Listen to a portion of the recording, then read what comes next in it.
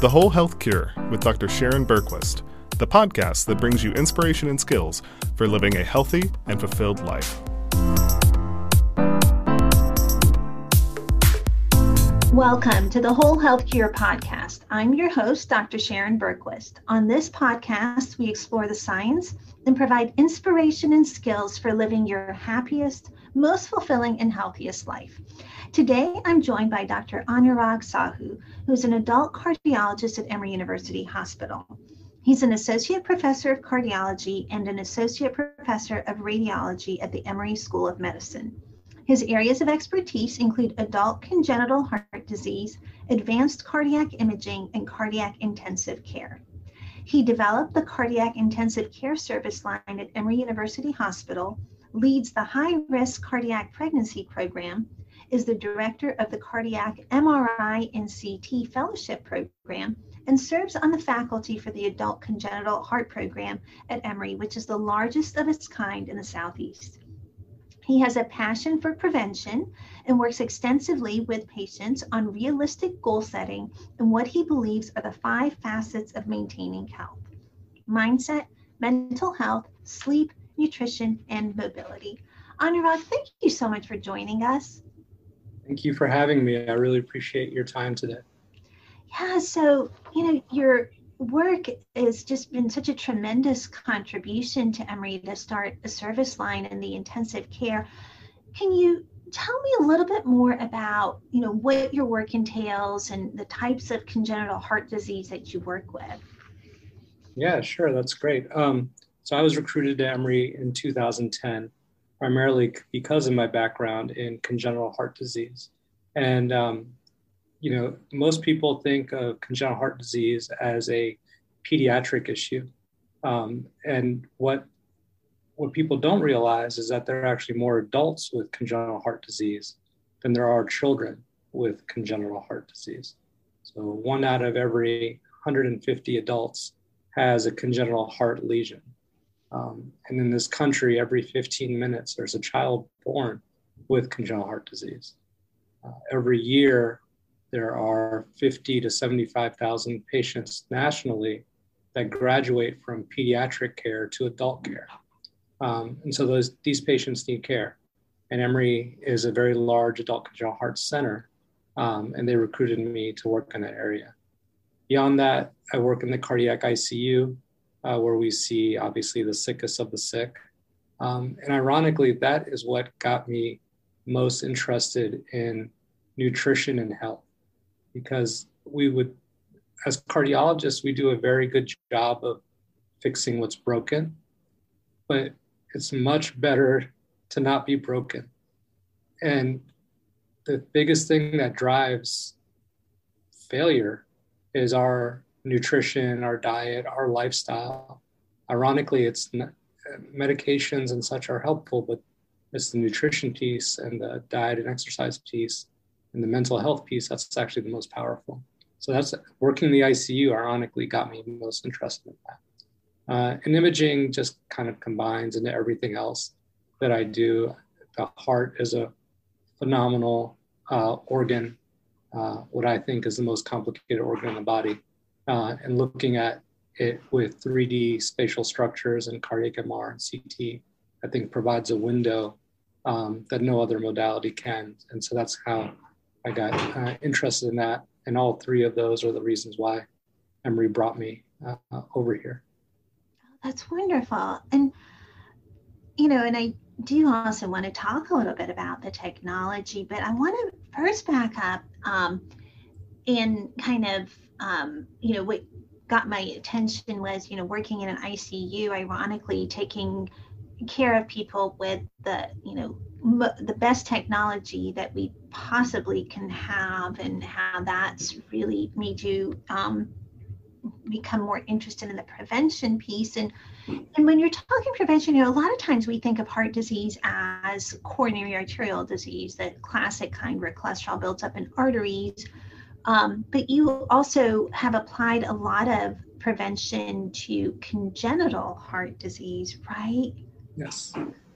So, what we used to think of as a pediatric problem is actually more of an adult problem. So in general terms, congenital heart disease means that you were born with a heart defect.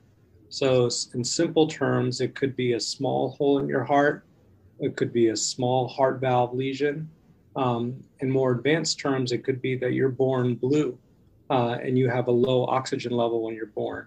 Your oxygen saturation should be above 95. Babies are born with saturations of 70s or 60s that have advanced congenital heart lesions where they're missing half their heart, or they have large holes in their heart, or the great arteries are switched and coming off of the wrong side of the heart. And so there's been tremendous advances in that technology, not just from a fetal diagnosis, but there have been advances in NICU care. Our surgical techniques have gotten better. Our repairs are being done at an earlier and earlier age. Some repairs were put off until age 5 or 7, or we're now doing within its first year of life.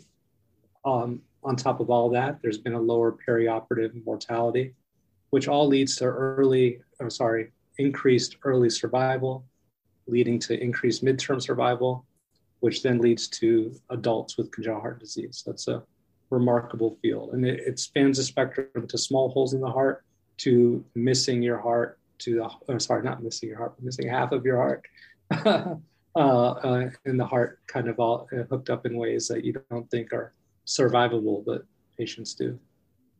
That's amazing. So is the reason that there are now more adults with these congenital or born heart disease problems because the technology has just gotten so good at treating them that babies are surviving now into adulthood? Or is some of it because our detection as adults for adults is better, and these people were just never diagnosed? They had it all their life and never knew, and we're finding them in adulthood. Yeah, so that's a good question. And I think it's a little bit of both, though I think more of it is on just the excellent work our pediatric colleagues have done. The first cardiac surgery ever done was a congenital heart surgery where they closed an ASD. And from that surgery, we've blossomed as a field. To give you a sense, in 1965, there were 75% of patients with congenital heart disease were under the age of 18, and only 25% were adults. And by 2010, it completely flipped, where 70% were adults and 30 to 40% are kids. And the vast majority of it, I have to give credit to our pediatric colleagues who have done all these advances. But as you mentioned, there are a lot of adults that don't even know that they have a congenital heart lesion, either because they didn't have great follow-up as children and they had what we call non-cyanotic heart disease. So you couldn't look at them and be like, oh man, there's something really wrong with that guy. But they were otherwise normal. And then they present, ironically, either during pregnancy, they are starting having palpitations. The cardiac workload needed during pregnancy can be tremendous. And if you have a heart defect, it presents challenges. So they can come during pregnancy. They can come to presentation during pregnancy.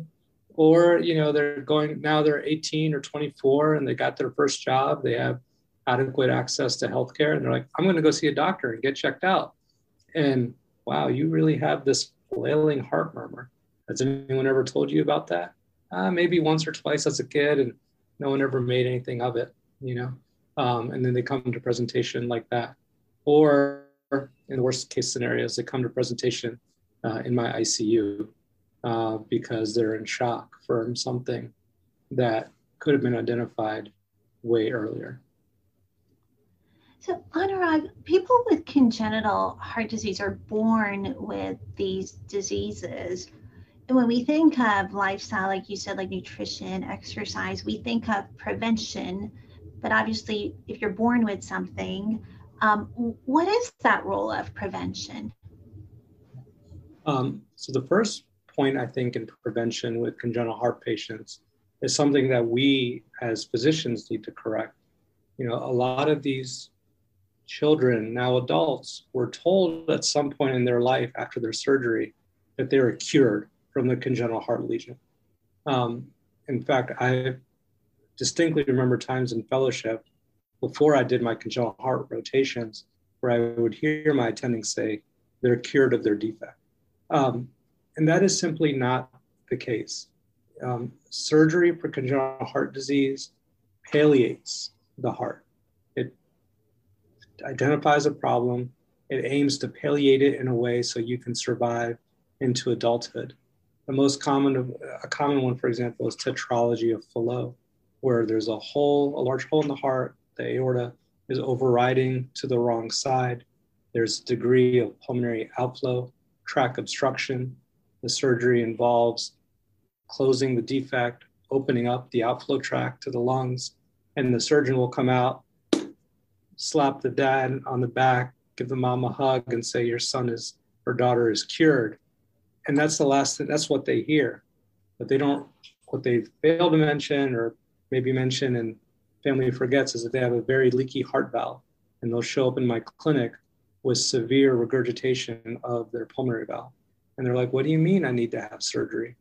And I'll say, well, you've had this your entire life. And they're like, but they told me I was cured.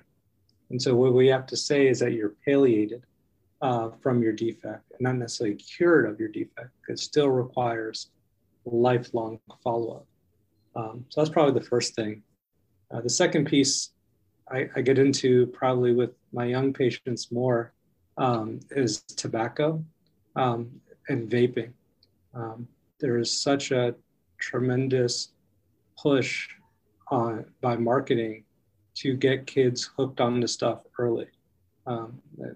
There was just a large $80 million settlement in the state of North Carolina where Juul, a large vaping company, paid $80 million because they were caught marketing to kids.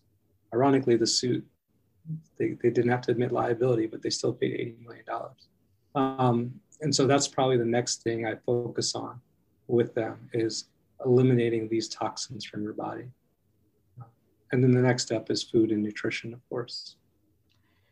And the role of, avoiding the tobacco and the food and nutrition, how does that play out in someone who had surgical correction of their congenital defect? Sometimes it can be hard, how do I say it? There's a lot that goes into one's body that we don't recognize is toxic for you. When we think of ideal cardiovascular health, and we think about healthy diets, people often associate things that they think are healthy but are not. So the first thing I'll ask them is like, what do you drink? Like, man, I love this sports drink. It's awesome. I drink it every time I go work out. And then I'll take out the bottle and I'll show them. I was like, it has 20 grams of sugar in it. And I was like, and unless you're LeBron James, you're not burning that off, And we talk about, particularly in the South, what type of sweet tea do you drink? And I start with, you put 3 cups of sugar or 4? I don't even start with 1 or 2. And people just don't recognize that this is a problem, right? This is just very cultural in the South and nation and in other countries. There's certain drinks that are just staples of our diets that we think are either healthy for us or don't recognize that are not healthy. And what I try to emphasize in my patients is that there is nothing in life that you need to drink except water. The apple juice, orange juice, Kool-Aid type drinks, none of that is healthy. Sodas are certainly not healthy. There's no such thing as a diet soda. And so we talk extensively about that. And I think patients tend to be surprised when they say, what do you mean it's diet? I was like, well, actually diet sodas actually make you gain more weight than regular sodas. So if you're going to drink a soda, you might as well get the good stuff. And so we focus a lot on that. And then the other piece is, meal planning. It is very hard if you're like me, I don't know what I'm having for dinner until 45 minutes before dinner time.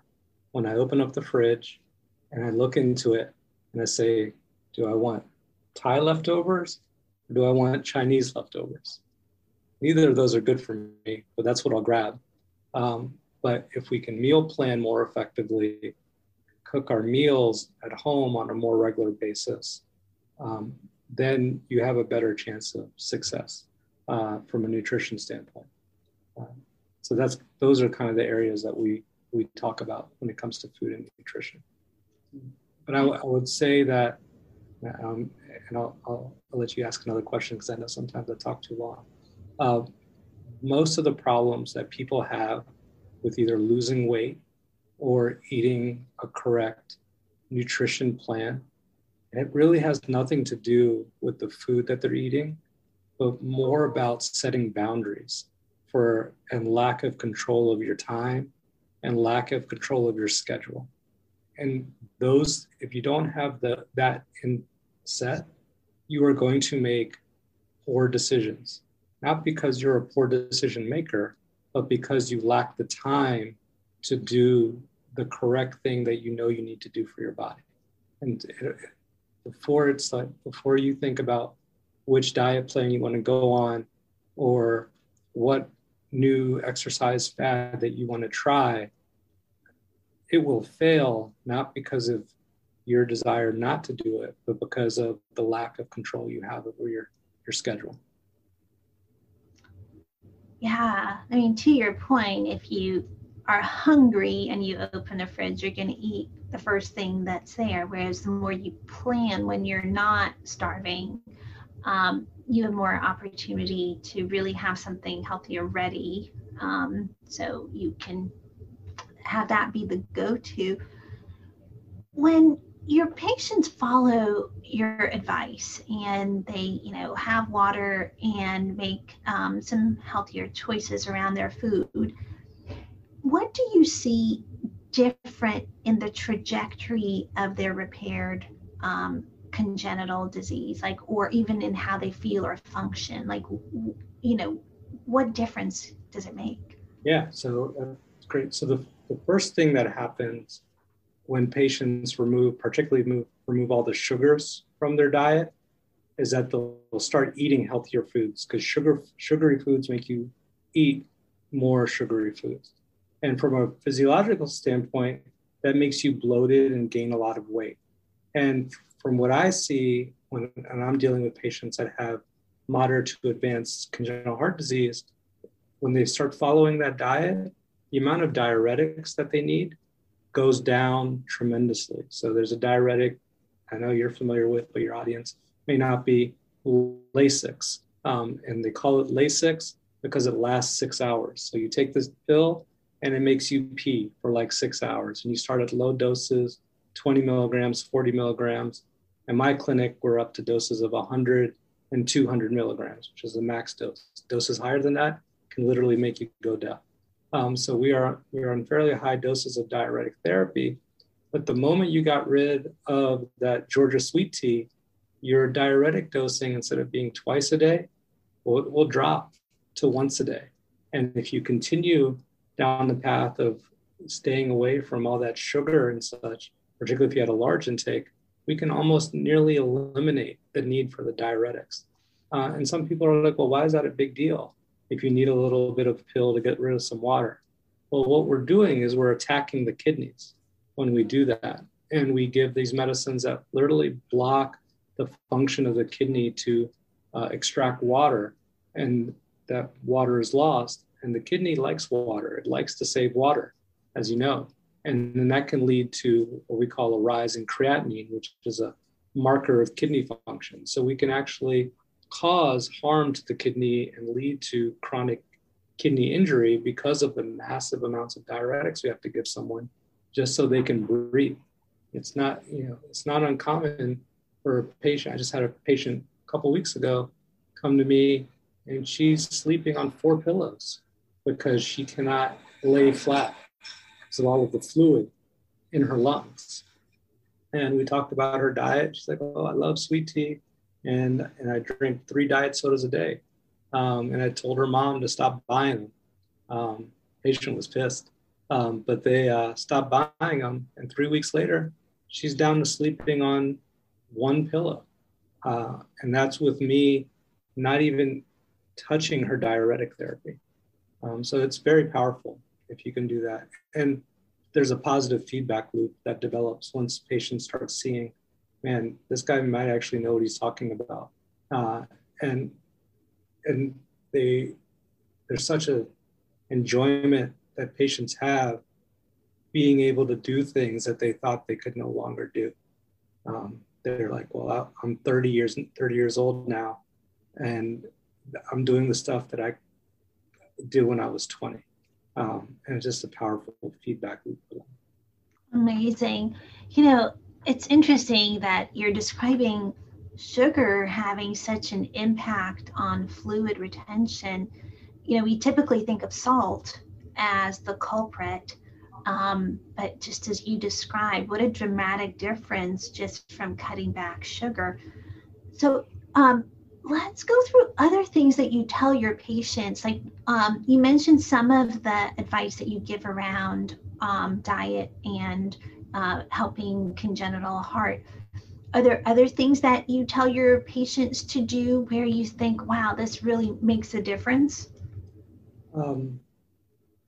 Yeah, so there's several. I mean, one is we live in a society where Instagram and Facebook very much rule our lives. You know, like your phone, if it's like mine, will tell you how much time you're spending on Instagram and Facebook, right? So my wife always, I'm gonna get in trouble when I get home, but my wife says, "Oh, I don't have time to do this," or I might say, "I don't have time to do this," and what I'll naturally do is I'll grab her phone, and iPhone has 18 hours of battery life. And I'll be like, well, 25% of your battery life is being spent on Facebook. So that means you're spending 4 to 6 hours on Facebook through the day. You have the time, you're just not choosing what to do correctly with your time. And the other reason I bring that up, not because I enjoy getting in trouble with my wife, is that I follow a lot of trainers on Facebook, and I'm sure a lot of people follow a lot of celebrities on Facebook and Instagram.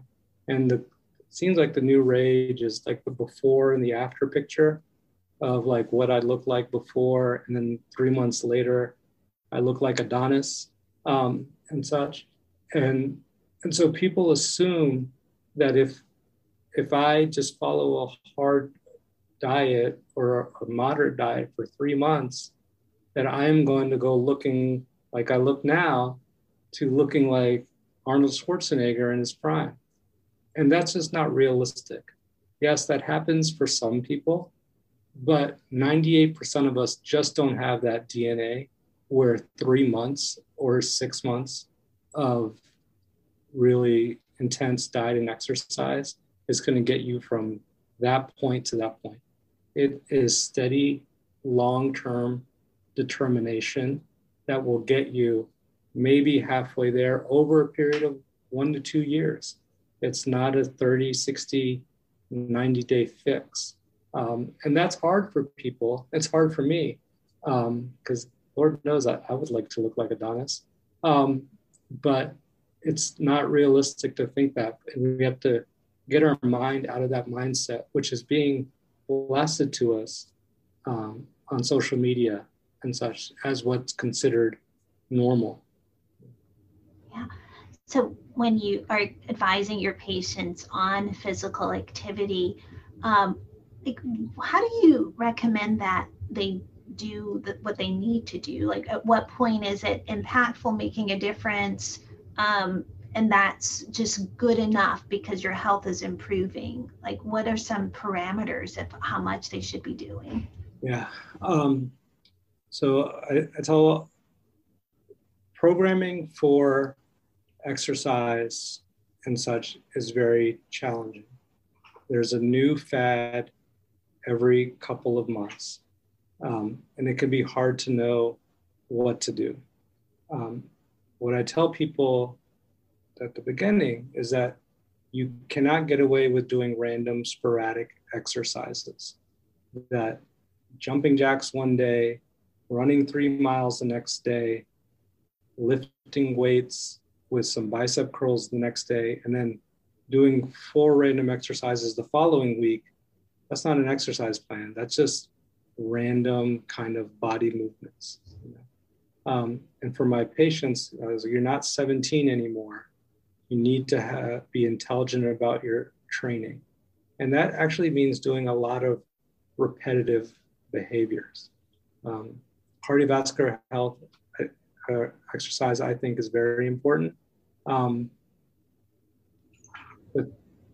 to kind of get the most out of that, there needs to be incorporated resistance training, where you're working on muscle building and kind of doing things to help improve your overall body strength. Cardiologists like to talk a lot about peak VO2, which is your maximum oxygen consumption. So Lance Armstrong and people like him have super high peak VO2s of like 60, 70. Mine is above average at 45. Patients of mine are super low in their low 20s. And people think you just get that by running 10 miles. But really what you want to do is build up your muscle strength, because as you build up your muscle strength, that's making your heart work harder, and all of those, and all between the muscle density you get and that increases the oxygen that your body can use and burn, and that will increase your VO2. So I talk to them a lot about resistance training, about not being afraid of the gym, the weight room. You see these guys that are like super buff. They all started somewhere. And I actually think it takes more courage for someone that's never gone into a weight room and started lifting light weights than it does for someone to try to lift 400 pounds, because you are putting yourself in an uncomfortable position to get your body healthy. And I think that person deserves more admiration than the person lifting 400 pounds. And I go to gyms now, and I talk to the guys that lift like 400 pounds.